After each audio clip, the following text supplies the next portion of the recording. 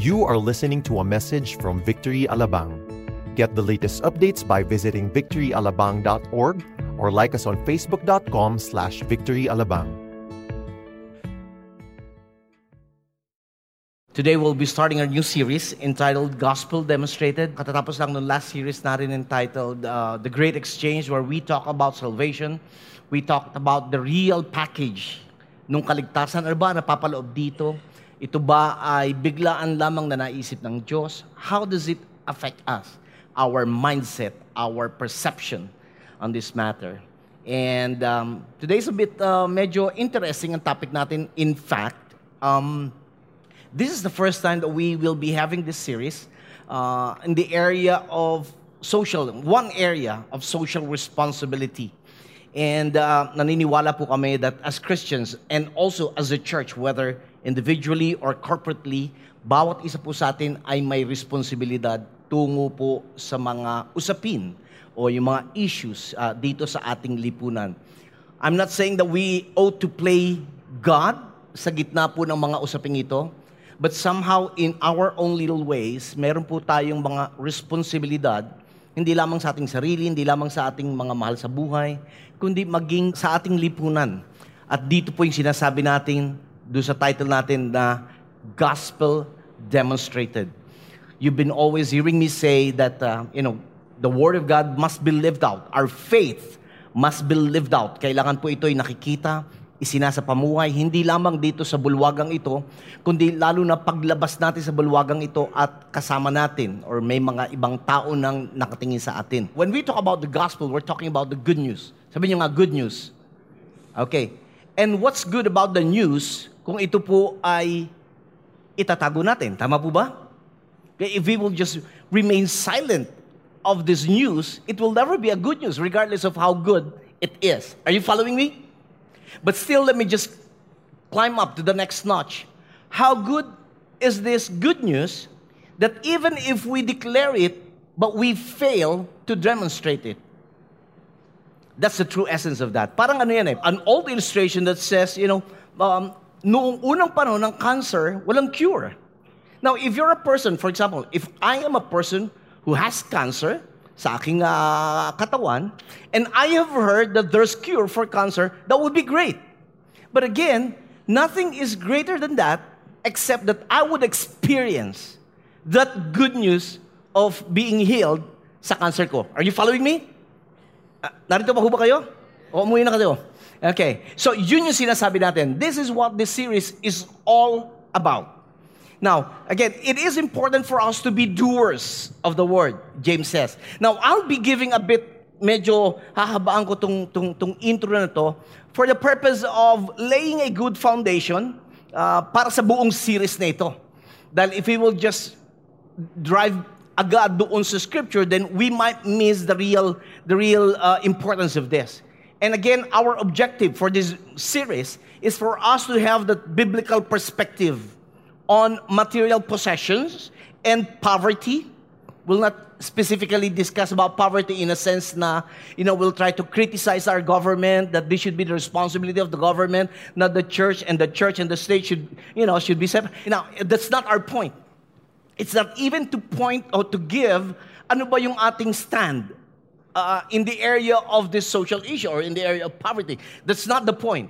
Our point is that whether individually or corporately, isahan, kanya-kanya, or sama-sama bilang isang lupo ng mga mananampalataya, ano ba ang ating responsibilidad sa aspetong ito?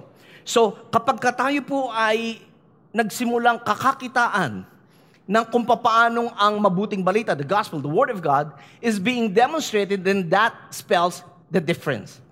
And so when we have this perspective, hopefully, we can translate it into action. Paano ba natin ipapamuhay yung sinasabi nating pananampalataya na meron tayo? Now, as I've said a while ago, faith should be lived out beyond the corners of this building or of this room. Now, for example, dito po sa Pilipinas, one of the issues that we're all aware, that we witness, and probably some have experienced is, on a daily basis, is all about poverty. Okay? But again, now this poverty is just one. Marami pa po. Pero as I have pointed out, we wanted to focus a bit on this dahil itong issue na to ang normaling sanhi din, ang dahilan doon pa sa mas mga malalaking issue. For example, yung crime, hold up, pagnanakaw and everything. Ano ba usually ang cause nito? It's poverty, right? Yung kulang sa bahagi ng pananalapi. Even yung drugs. Ano ba? Bakit ba may nagtutulak? Because malaki ang kita rito.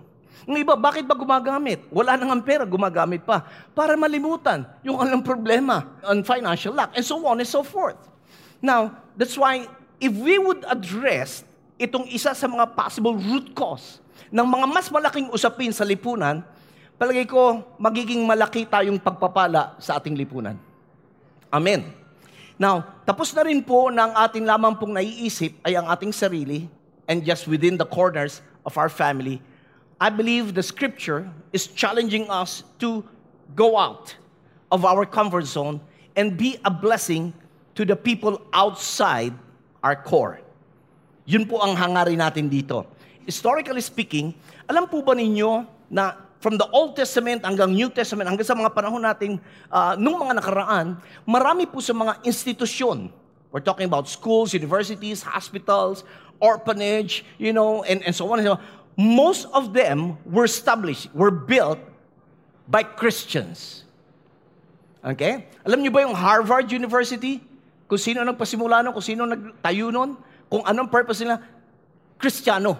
Why? Because at that time, ang purpose nila, ang goal nila is to give good education sa mga tao. But sad to say, as time goes by, nawala yung tunay na purpose sa hangarin nila. Ngayon, parang nagiging liberal na ang paaralang iyon. Nakukuha niyo po ba? Ang mga ospital, mga pagamutan, mga orphanage, ang mga nagpapasimula po nito ay Kristiyano. It's not really the government. Okay? Christians were the ones na nagsimulang mag-establish nito. At yun nga, ibinigay sa gobyerno ang responsibilidad. And now we understand that the social issues that we have, are the responsibilities of the government. Now, yes, they do have responsibilities, but the point is, even tayo, even if we're not in the government, even if we're not working in the government, we do have responsibilities sa mga issues na to. Not because of anything else, but simply because we are followers of Jesus. We're Christians. And the Bible is full of instructions kung ano ang dapat nating bahagi sa mga usaping ito. Just bear with me on this because, sad to say, ngayon po, marami pong mga churches, marami mga gawain ng Panginoon who are not really much on the area of social responsibility. Most of the churches are just bound inside the building, yes, talking about God, talking about how we ought to live, but we forget as a church to translate it outside, beyond the four corners of our church building. And once again, this is the purpose of this series. Inuulit ko po, we will never play the role of God. God is the ultimate provider. God is the ultimate help. God, in His power, has the capacity to do anything to address this issue. But as representatives of the Lord Jesus Christ, as we bear the name of Christ in us, we also have the responsibilities concerning these issues. And today, we will start by talking about testings and trials. Test, mga pagsubok sa buhay na to at paano kumikilos ang Diyos sa kalagitnaan at paano tayo dapat tumutugon sa usaping ito. Okay? We'll be reading the book of James mula po sa unang talata hanggang 8. Simulan po natin basahin. James, a servant of God and of the Lord Jesus Christ, to the 12 tribes in the dispersion. Greetings. Count it all joy. Basahin mo natin malakas para malaglag sa puso natin. Count it all joy, my brothers, including sisters, when you meet trials of various kinds. Why? For you know that the testing of your faith produces steadfastness. And let steadfastness have its full effect, that you may be perfect and complete, lacking in nothing. If any of you lack wisdom, let him ask God, who gives generously to all without reproach, and it will be given him. But let him ask in faith, with no doubting. For the one who doubts is like a wave of the sea that is driven and tossed by the wind. Verse 7. For that person must not suppose that he will receive anything from the Lord. Why? He is a double-minded man, unstable in all his ways. Father, we thank you once again that you will remind us through your word how we ought to demonstrate the goodness that you have placed in us. Holy Spirit, help us. Give us wisdom. Lead us, Lord. Open our understanding. Give us insight on how we ought to respond in the midst of tests and trials. And thank you, Holy Spirit. You will also cause us to see what God is doing in the midst of this. This we ask in Jesus' name. Amen. Bago kayo mo po, kamayan niyo po yung inyong mga katabing, ngitian niyo naman hanggang batok, at sabihin, paghandaan natin ang pagsubok sa buhay. Alright. Now, yung iba, hindi na masabi dahil, iba na ang paghahandaan ko, Pastor. Wag yung pagsubok. Medyo hindi magandang pag-usapan ata yung aspetong iyon. Alright. But anyway, now, as I've said a while ago, dito sa ating bansa, one of the many things na kitang-kita is the issue on poverty. And this poverty has something to do, of course, with the testings and trials na dumarating po sa buhay natin. Now, in our Christian faith, ito po yun eh. We would see from the scripture that God is concerned, or God has concern, or He has this concern with the poor. So I will not just be talking about the poor and the rich, but I will be talking to the poor and the rich. All right? Now, the Bible has to say so much about poverty, wealth, and how we ought to live our lives accordingly. Kung paano tayo dapat mamuhay sa kalagitnaan nito. Kung paano natin hinahandle yung pananalapi ay isang magandang sukatan. This is a good indicator ng ating spiritual health. Alam niyo po ba yun? How we respond and how we handle finances or everything that God has entrusted us is a good indicator of our spiritual health. Also, this is an essential part of Christian life. Yung kung paano tayo nakakisalamuha and how we treat those who are afflicted, yung mga naghihirap, those who are helpless, yung mga mahihina at walang kakayanang tulungan ng kanilang sarili, and those who are oppressed, yung mga api. Okay? Now, kanina nabanggit ko that yung early church was characterized by generosity. Many of the institutions were built and established by Christians. Now, ito pong binasa natin actually, itong aklat ni Santiago. Si Santiago po, by the way, James sa Tagalog Santiago, hindi Jaime. Baka maghanap kayo sa Tagalog ng Jaime. What's also interesting with the name of James is that is the Hebrew, or that's the Greek version of the Hebrew name Jacob. So in Jacob tsaka James, parehong meaning nun. Alright? Well, something, interesting lang about that. Si James actually is the half-brother of Jesus. Pastor, may kapatid si Jesus? Yes. May kapatid si Jesus. May mga kapatid siyang lalaki at mga babae. Dahil nung siya'y pinanganak, si Maria at si Joseph ay namuhay din naman bilang natural na mag-asawa. So sila ho ay may mga anak pa. At itong si Santiago po ay dating hindi naniniwala. Kung babasahin niyo ang gospel, makikita niyo, hindi siya naniniwala sa Panginoong Jesucristo during his 3 years of ministry sa mundong ito. Nagsimula lang siyang maniwala sa Panginoon when Jesus resurrected from the dead. In fact, in Acts chapter 15, nagpakita ang Panginoon kay Santiago. At ako'y naniniwala, right after that, napatunayan ni Santiago na totoo nga na itong si Jesus ang Mesaya, tagapagligtas, dahil sa mga bagay na nangyari na nakita niya na nangyayari sa kalagitnaan nila. And after that, even itong si Santiago ay ginawa na isa sa mga leader doon sa Jerusalem Council. Nagkaroon ng pag-uusap at kaunting pagtatalo kung anong dapat ituro sa mga hindi Hudyo, mga Hentil. Okay, pinag-usapan natin mga Hentil last week. the past series. At siya po siya yung what do you call that? Siya yung nag-ayos ng mga pagtatalo ng mga panahon iyon. So I would say na ito si Santiago ay medyo mabilis ang kanyang paglago at ang kanyang pananalig at yung kanyang insight patungkol sa mga bagay-bagay nung siya ay nagsimulang manalig sa Panginoon, kung kaya siya po'y hinirang na maging isang tagapanguna.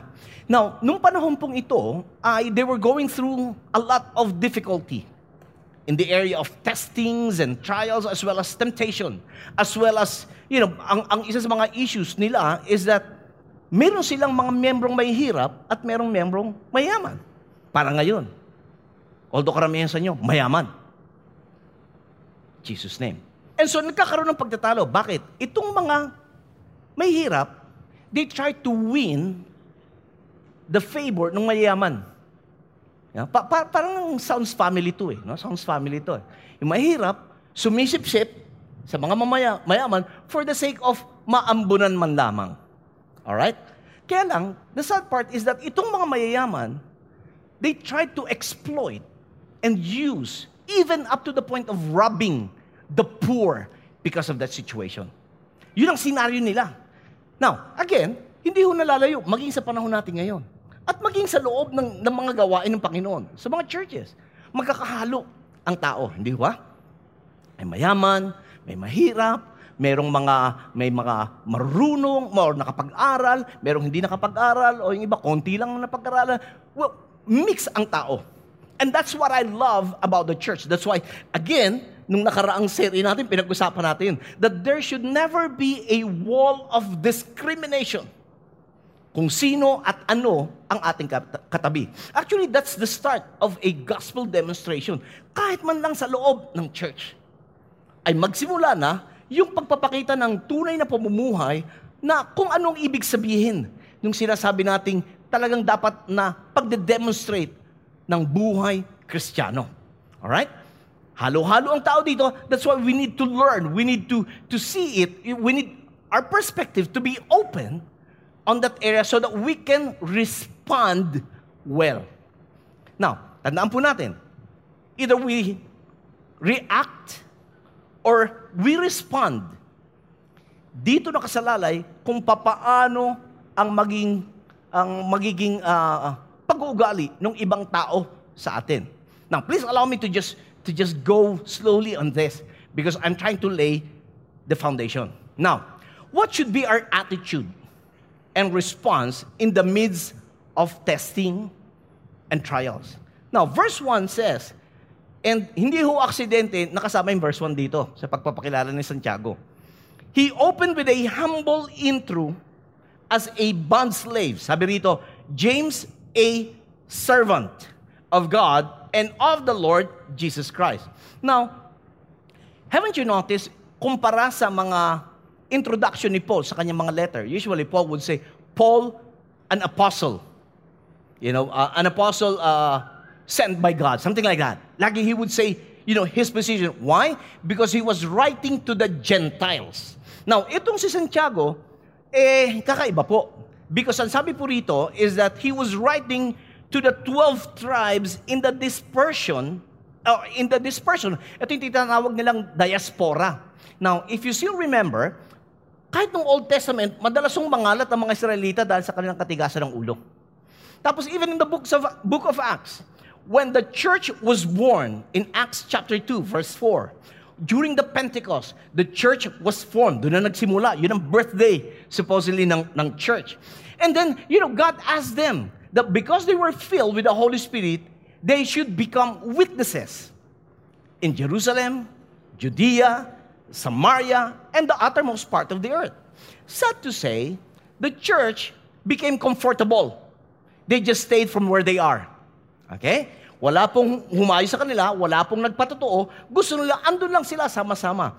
And because of that, because they did not obey Acts 1:8, what had happened is that God caused them to experience the Acts 8:1. What was that? That was the time when the Christians, the church in Jerusalem, were scattered because of persecution. Alam niyo, sometimes we can get insight from this.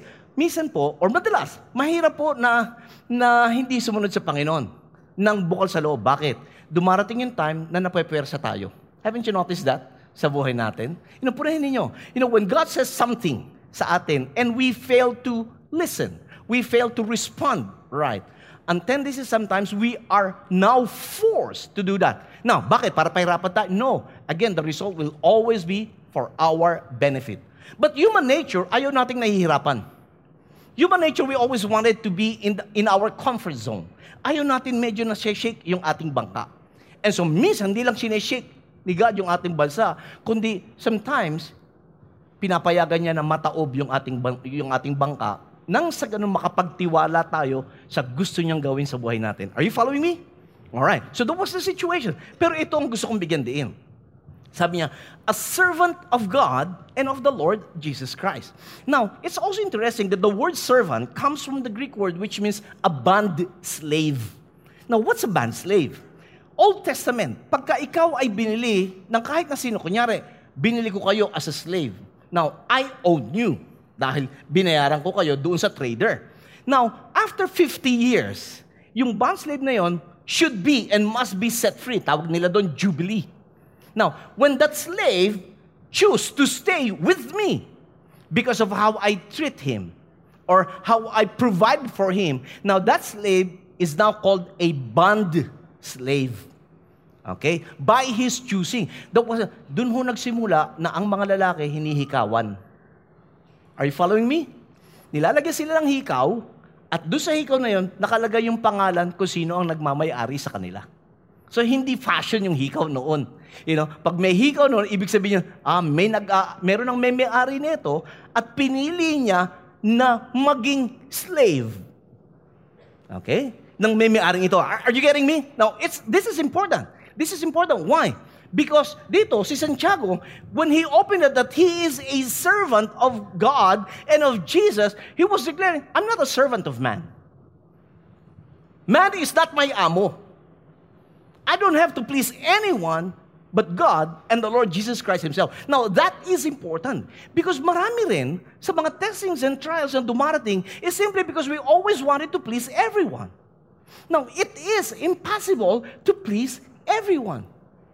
Why? Kasi kanya-kanyang ugali yan. Tama ba? When you try sometimes to please this one, may ibang maiinis sa'yo. Haven't you noticed? When you made a decision to please God, maraming naiinis sa inyo. Minsan, mahal natin sa buhay, naiinis sa atin. Bakit? Masyado ka namang panatiko dyan sa church nyo. Now, actually, it's not in the church na panatiko tayo, kundi sa Panginoong Jesucristo. And that is the reason why James, sinama niya to, I'm a servant of God. And also, sabi niya, since I'm a servant of God, he acknowledged that God owns him. Are you following me? Now, what is so important with that idea, with that truth, na, if God owns you, God owns us, ano ba?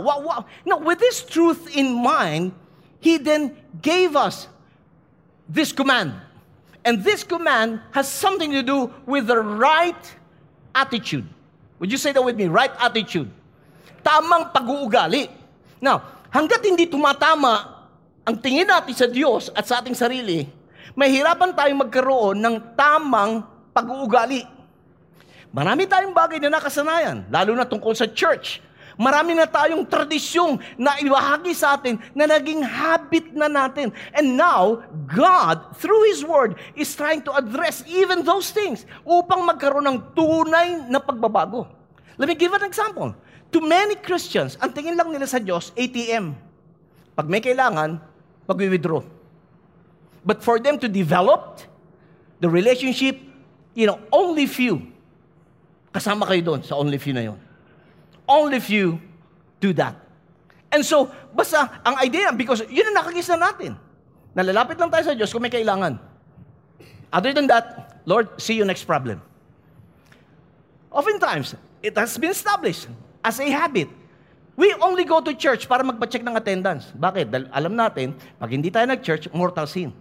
At pag hindi tayo nag-church, baka tayo hindi swertein at manalo sa sabong o sa loto. Sisip-sip muna ako kay Lord para manalo ko. And many times, it creates frustrations and disappointments sa side natin. Tama po ba? You know? Bakit? Lalo na pagka marami tayong hinihingi sa Panginoon at tipong hindi nasasagot yung mga gusto natin. Nakakalungkot, sometimes, nagtatampo pa tayo sa Panginoon. So with this, again, with this truth in mind that God owns James and that He is a bond slave, a servant in His choosing of the Lord and God Himself, nagkaroon ng tamang pag-ugali, the right attitude. And what was that? He said, count it all joy, my brothers, when you meet trials of various kinds. Now,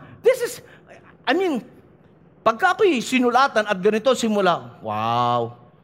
What I wanted to hear is, a tap on the back, konting himas, konting encouragement. Pero yung sinabi niya, count it all joy when you fall into various testings and trials.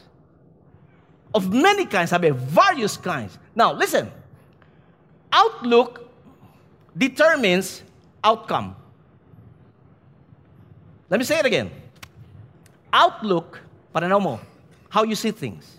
Yung pananaw mo, yan ang maghahayag kung ano ang mangyayari sa susunod. Now, because James had this outlook that God owns him and that he is a servant of God, he was bold enough and courageous enough to say, you count it all joy when you fall into various testings and trials. In short, attitude dictates action. Kung ano galing natin sa isang bagay, makikita yan sa action natin. Alam mo, magpanggap man tayo, sandali lang yung pagpapanggap. Lalabas at lalabas ang tunay nating kulay. Hindi natin maitatago yan. Lalo na pag nandun tayo sa pagsubok sa buhay. Hindi mo may pagkakailayan. Alright? Now, eto yan. Sabi niya, count it all joy, my brothers, when you meet trials of various kinds. What does it mean? It simply means, pakinggan nyo to. As believers, now, as sinulatan niya rito, mga mananampalataya, as believers, expect testings and trials. The prosperity gospel churches won't preach this. Dahil ang tuturo na, no, hindi, pagka naki-Lord ka, kailangan bless ka. Pag naki-Lord ka, walang problema. And that's what we have heard before doon sa mga ibang nag-share sa atin. And that is a big lie from hell. Because the moment you made your decision to make Jesus the Lord of your life, trust me, all hell will break loose against you. And because many Christians, they don't like testings and trials, what do? They quit. They backslid. Ayaw na. Why? This is not what I'm expecting. And that's actually the issue. That's the problem. Okay? They have wrong perspective, wrong outlook that resulted to wrong outcome. Are you hearing me? Okay. Now, so when you say, count it all joy, brothers, when you meet trials of various kinds. Now, again, dito makikita natin, sinasabi ng Panginoon, asahan mo na to. Now, kung sinasabi mo na wala ng pagsubok at mga problema sa buhay, sasabihin ko, asa pa you. Umasa ka pa. Hindi. It will only create frustrations and disappointments in our lives. Are you hearing me? Tests and trials are inevitable. Hindi ka makakaiwas dito. Patay lang ang walang pagsubok. Ang may pagsubok, yung naiwang buhay. Bakit? Yan yung magbabayad. Yung paglilibing sa'yo. Naintindihan niyo po ba? Kaya nga, again, sa mga memorial, ang pinagpe-pray natin, yung buhay. Hindi yung patay. Dahil yung buhay yung haharap pa sa pagsubok. Yung patay na yun. Wala na yun. If ever humarap siya sa pagsubok, pagharap niya na sa Panginoon. Because that will determine where will that person spend his or her eternity. Are you following me? Okay. And then he said, look at this. Ang pinupoint dito is that it will surely come and in many ways. Ang mga pagsubok ay iba't iba ang larawan. Now, for the sake of studying the book of James, dito mayroon tatlo actually issue ng mga pagsubok. Okay, ano yun? Financial lack and poverty. What else? Nagkaroon din ng pagsubok for them to be tempted to sin. And temptations and testing are two different things, but sometimes they go hand in hand. And there's just this hairline difference. Ano yung pagkakaiba ng testing sa temptations? Now, that's another topic to preach on. And they were also experiencing persecution nung time na yon. The poor, nape-persecute sila because of the rich. The rich, also nape-persecute din sila because of their attitude towards the poor. So nagkakagulo. And then he said, count it all joy. Sabi niya, when you go some testings and trials, sabi niya, consider it pure joy. It is a commitment to a long term. Every time testing would come, ang sabi ni James, you always count it all joy. Now, what's the mindset nung counting it all joy? Alam niyo, ang implied dito is that pag may testing and trials ka, you throw a party. Magpa-party ka. Anong idea? Now, of course, don't take it literally. But if you want, you can naman. Because the idea is this, kung ikaw mismo ang nagpapaparty, hindi ka magpapaparty na malungkot ka. Meron ba sa inyo nagpa-party, birthday nyo? Tapos binaba, happy birthday, salamat. Natutuwa naman ako at kayo narito sa kaarawan ko. Lubos akong nagagalak na ako'y pinaunlakan nyo dahil kaarawan ko ngayon.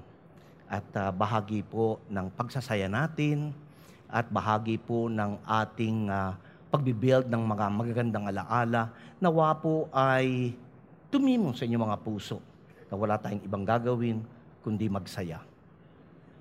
Nobody will do that. Pag nagpa-party ka, trust me, kahit na sabihin mong at that moment nagka-problema, you will still appeal what? Joyful and happy. Magaling tayo sa ganyan eh. Di ba? Pagsusot ng maskara. Tama ba? Pero hindi ka nagpapakita unless na lang talaga sobrang bigat. Naintindihan niyo ba yung pinag-uusapan dito? So sabi niya, pag dumating ang mga pagsubok at sigurado darating yan, asahan mo. Kung merong mga asahan sa mundong ito, eto asahan mo. Okay? Ang alin? Ang pagsubok. Kailan darating? Hindi natin alam, kaya nga pagsubok eh. Alright? Are you hearing me? Mamaya, I'll elaborate more on that. Now, so, ang sinasabi niya is that you make it a habit. The counting it all joy, or considering, sabi sa NIV, consider it pure joy. Pure pa yun. Walang halong pag-aalinlangan. Sabi niya, you make it a habit, and then he said, count it all joy. Now, normally, what do we do when we have testings and trials? Normally, as human beings. Come on, give me a good answer. What we normally do? Tama kayo. Tama kayo. Lakas nyo lang. Ano yan? Yeah, we pray. But sometimes, before we pray, what do? We reclaim. Nagre-reklamo tayo. Buisit na buhay to. Christian naman ako eh. Ba't hindi dito sa kapitbahay ko nangyari ito? Bakit sa akin? Lagi ako nasa South Mall. We groan. We react. We don't respond. We react many times. Lalo na if it is unexpected. Right? Now, kaya nga sabi ni Santiago, pag dumating yan, unexpected. You count it all joy. Now, thank God for those who really immediately pray when testing comes. Pero, minsan, na-realize natin that we need to pray medyo after tayo makapagreklamo na. Alright? Hindi nga pala kayo nagreklamo. Sorry. I'm talking about myself. Kasi ako nagreklamo ko. Kahit ako pastor. Pagka nagkaroon ng pagsubok, eto na naman, paulit-ulit na lang. Ako yun. Alam ko kayo, pagka may pagsubok, Lord, salamat po. Mapagtatagumpayan ko ang pagsubok na ito. Praise God! Ganon kayo.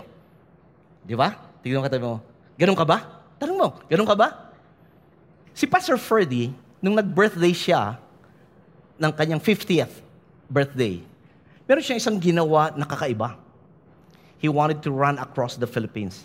So sabi niya, he'll run 50 kilometers for almost 50 days. Actually, exactly 44 days.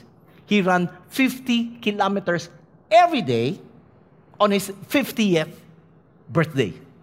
Alright? Now, so nung una naming nalaman, sabi na, medyo kakaiba ito. In fact, bago yan, he joined an ultra marathon. They run do sa Bataan Death March.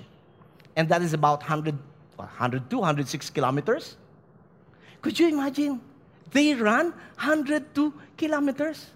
I'd like to agree with Pastor Steve. Sabi niya, yun ang dahilan kung bakit si Lord binigyan ng talinong tao at nakaimbento ng kotse para hindi ka tumakbo.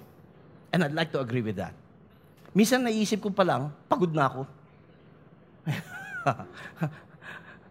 Isip ko, 102 kilometers. But anyway, he did that with 5 of the other men na kasama niya. So this one is that he counted yung hardship of the training, the hardship ng init, the hardship ng pamumulikat, and so on and so on. He count those things as joy. Why? Sa atin, it might not be joy.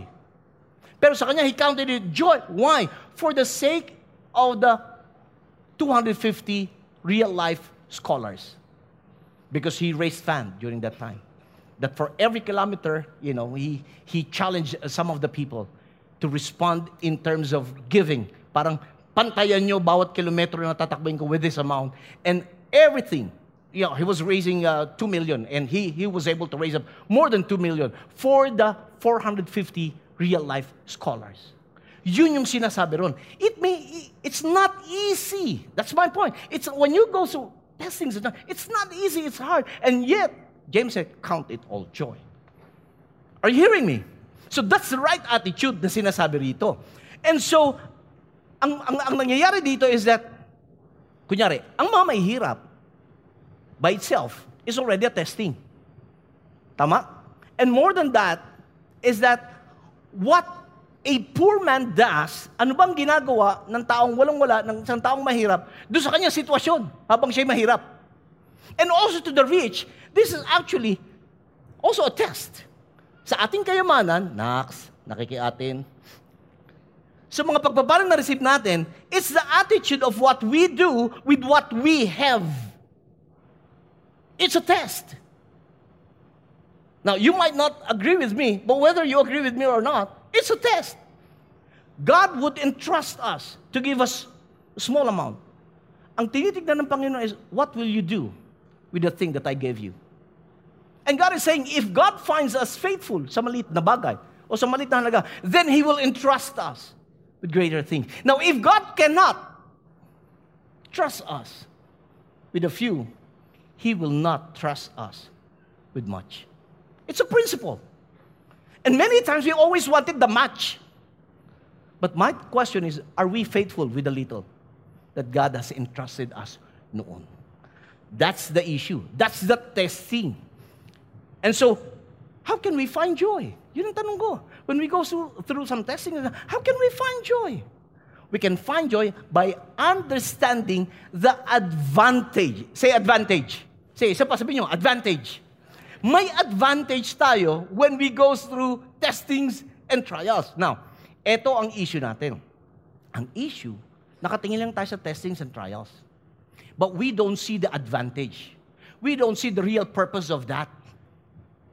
Are you hearing me? Now, I challenge you, every time you go through sa mga pagsubok sa buhay natin, again, number 1 is we need to have the right attitude. Number 2, dapat makita mo yung advantage.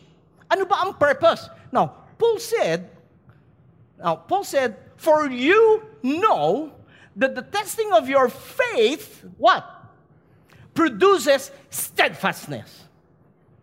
That's the purpose of testings and trials. And I always say this, when, for you know, sabi ni Santiago, alam nyo na to. Not alam na knowledge. Na head knowledge. Hindi. Yung sinabi niyang alam niya to is that you have experienced this. Sabi niya, this knowledge, nalaman niyo to by experience. Now, let me just ask you, hindi niyo ba napuna when you go through testings and trials at napagtagumpayan niyo, paglabas yung nagtagumpay kayo, medyo matapang kayo. Buti na, nagtagumpay ako. Tama ba? And trust me, pakinggan niyo to. Hindi tayo ang sinusubok.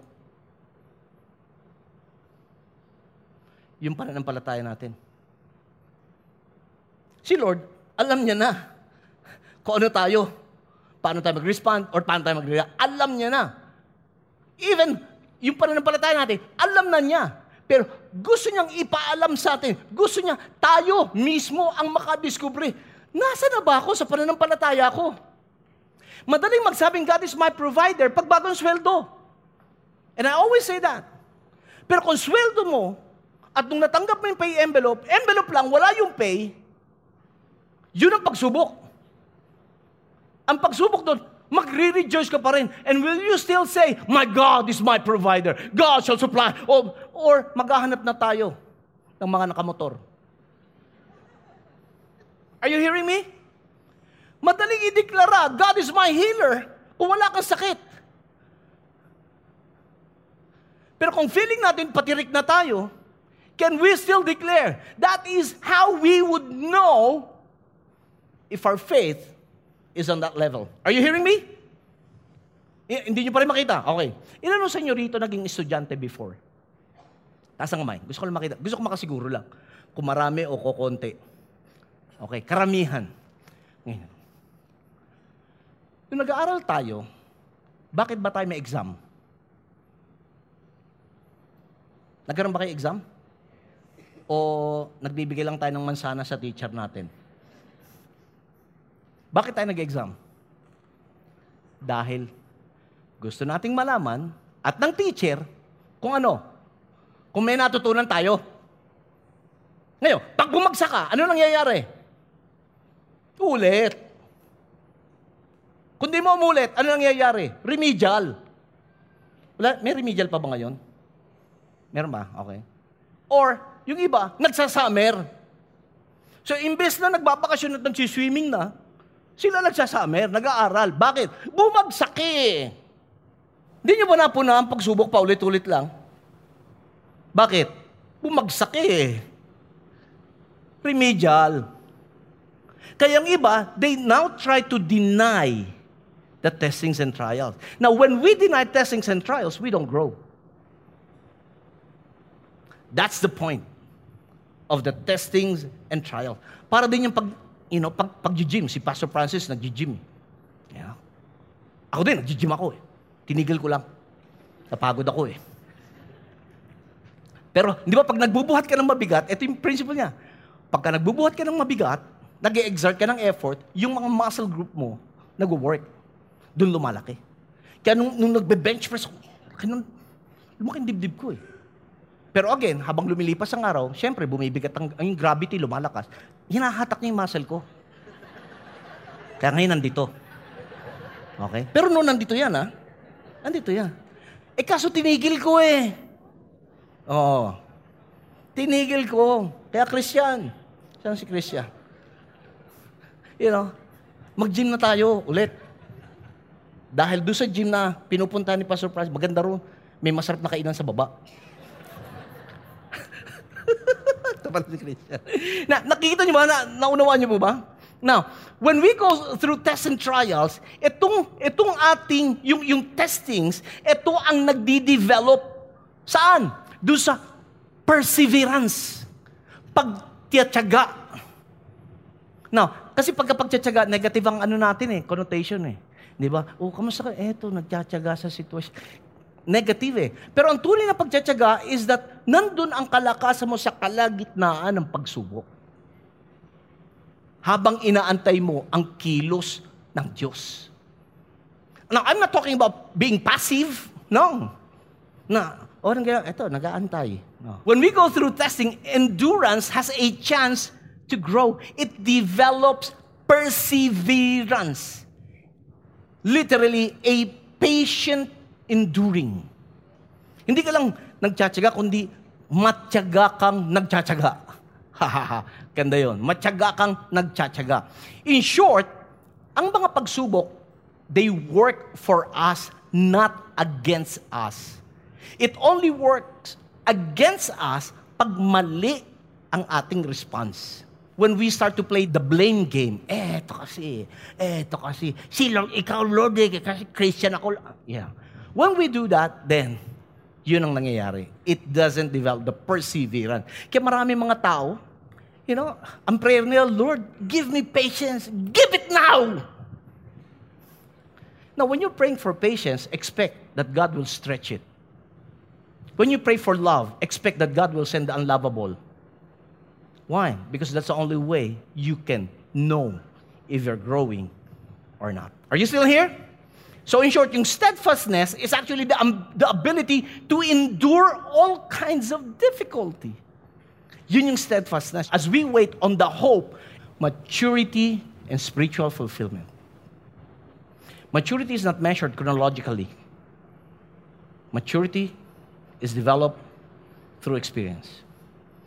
Meron tayong kasabihan na tumatanda na walang pinagkatandaan. Isang bagay ang tumanda, isang bagay ang may pinagkatandaan. And alam ko na intindihan nyo to. With this, parang, Pastor, it's easier said than done. Well, I would say, yes, it's easier said than done. Pero, saan tayo pwedeng kumuha ng tulong? Saan tayo pwedeng kumuha ng help para mapagtagumpay natin testings and trials? When we go through the God-ordained difficulties. Now, again, let me just balance it. May mga pagkakataon na susubok tayo as a human being. Kakasakit tayo, wawalan tayo. Pero meron din mga bagay na kaya tayo nasusubok, yung ating spiritual man, the spiritual side, which is again the development of our faith. Now, may mga suffering na nangyari sa atin simply because of our wrong choices. That's another thing. Now, what I'm saying is this, may dumating na pagsubok na intindihan mo, nasusubok ang pananampalataya ko, and we respond right, eto yung pinag-uusapan natin. So, nadi-develop tayo, we become mature. Amen. At yun ang gusto ng Panginoon, that we would mature. Let me give you another example. Maraming mga Kristiyano, matagal ng Kristiyano, pero hanggang ngayon hindi makapag-pray mag-isa. May mga Kristiyano ko kilala, hindi dito ha. May mga Kristiyano ko kilala, konting bagay lang, naiirita agad. Oo. Pero Christian sila. Meron nga ako kilalang Kristiyano eh. Ha? Kilala niyo ba? Mahilig mangutang, hindi nagbabayad. Hindi ka rito, pakaiba yun. Pero Kristiyano yun ha. Tapos ito gagamitin, sabi, tulungan niyo mahirap, ang nangangailangan. Tinulungan nga. Ang problema, ginawa ng iba, ang responsibilidad sa kanya, siya hindi niya ginawa yung responsibilidad niya doon sa iba. And that is a sign of maturity. Or hindi nagmamature ang isang tao. Masakit pakinggan, masakit aminin, pero totoo. Sabi nga nila, aminin. So that is how God would sustain us. Where does one turn for help? Sabi niya, if you lack wisdom. Now, what we need is not knowledge. It's more than knowledge. Maraming tao alam kung anong gagawin. Ang problema, hindi alam paano i-apply. When we go through testings and trials, sabi ni Santiago, count it all joy. Kasi i-develop na ito ang perseverance mo until you become mature. You become spiritually fulfilled. But it's easier said than done. What should we do? James said, if you lack wisdom, go to God. Ask Him. Who gives liberally. He gives generously. And without reproach. Now, when we go through testings and trials, one of the prayers we ought to pray, God, give me wisdom on this. Paano ko ito mapagtatagumpayan? Lord, give me wisdom. What should I do? The Bible says the steps of a good man are ordered by the Lord. Let the Lord order every step we make. Let's go back to the Word. Find out in the Word of God, God, ano bang gusto mo? Now, give me wisdom. Wisdom is the right application of knowledge. Kahit may alam tayo kung hindi natin kayang i-apply, we only have knowledge, we don't have wisdom. And we also we need to have understanding because we cannot apply what we know if we don't understand it. Kaya nga, inuunti-unti natin ito. Kaya binabagalan ko para somehow, I'm hoping, maintindihan natin.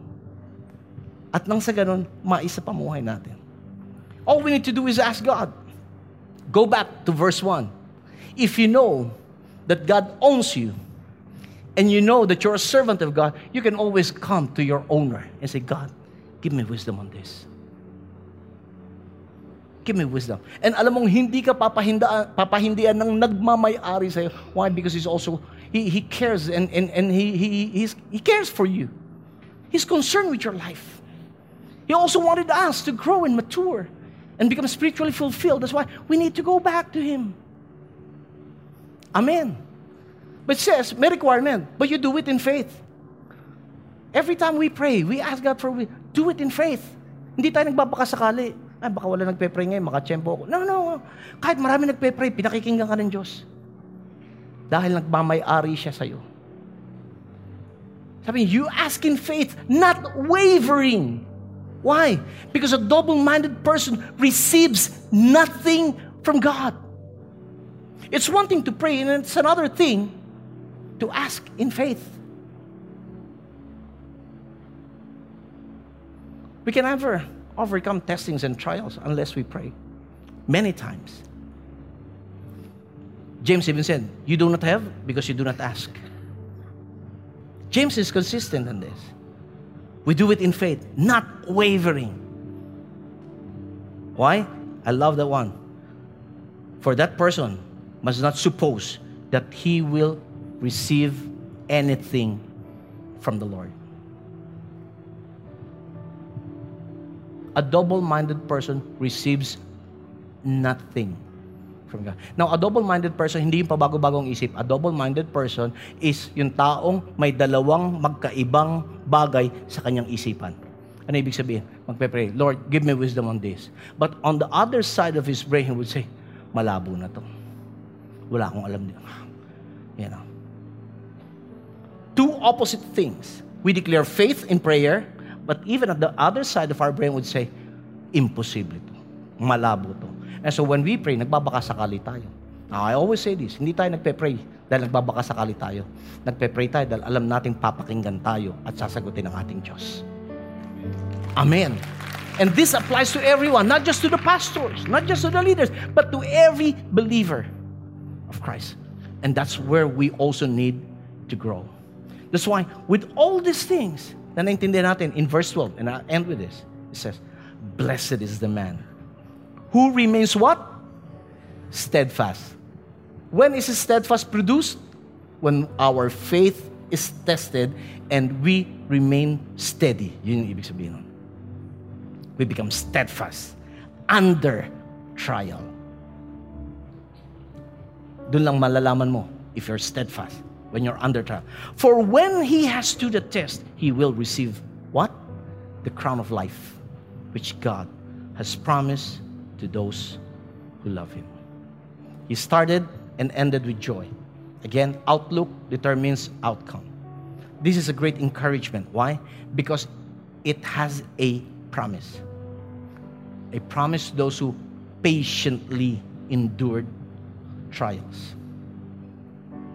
Our love for God enables us to undergo trials and testings, confidently knowing that God will be there to take us out of the testing.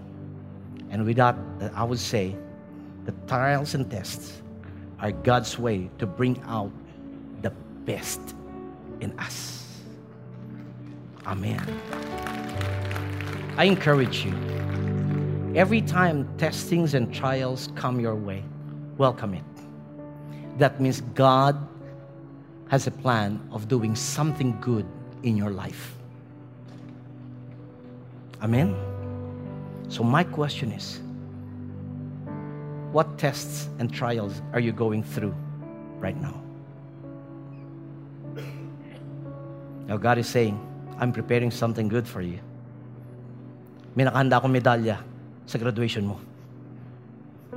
Kahit wala kang diploma, may medalya ka. Actually, hindi medalya, corona. Ayan. Now, thank God, hindi corona ng patayan. But still, the promise of God. The good thing He started in our life, He'll put it into completion until His day. Amen? Let's just all stand up right now and let's pray. Father, we just want to thank you for giving us insight, for allowing us to correct our perspective, our mindset, every time we go through testings and trials. Lord, I pray that you would help us, remind us of these things. The testings and trials are inevitable. It will always come. It will surely come.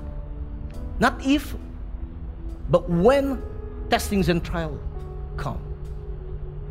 May we have that right perspective of counting it all joy when we go through that. Because we know that these testings will produce steadfastness, perseverance, patience. And when perseverance, steadfastness, and patience have its final work then we will become mature in that area where you are dealing with us and spiritually fulfilled. But Lord, right now, I ask for your wisdom. For those people who are going through some testings and trials in their lives right now, I ask for your wisdom. Now, if you're going through, would you just lift up your hands to God right now? Lord, I lift up to you these people with their hands lifted up. They have acknowledged, Lord, that they are going through testings and trials. Now, I pray on their behalf, and I want you to agree with me. I ask for your wisdom. Lord, give them wisdom. Not just knowledge, but wisdom, insight, understanding, what to do in the midst of these trials. Lord, I pray that you will order every step they make in the name of Jesus. Now, I'm not saying, God, that make their lives comfortable. No, God. But I pray, strengthen them with your grace so that they may be sustained in the midst of testings and trials. I may not know them, I may not understand them, but God, you know it well. And I ask you, Lord God, grant them favor and grace so that when they overcome these tests and trials, you will grant them to be rewarded with the crown of life. And Lord, now I call them blessed because they will endure. I declare my faith before them. They will endure all testings and trials and come out victoriously, and they will start to mature. They will start to be fulfilled spiritually, and only you can do that in and through us. In Jesus' name, amen.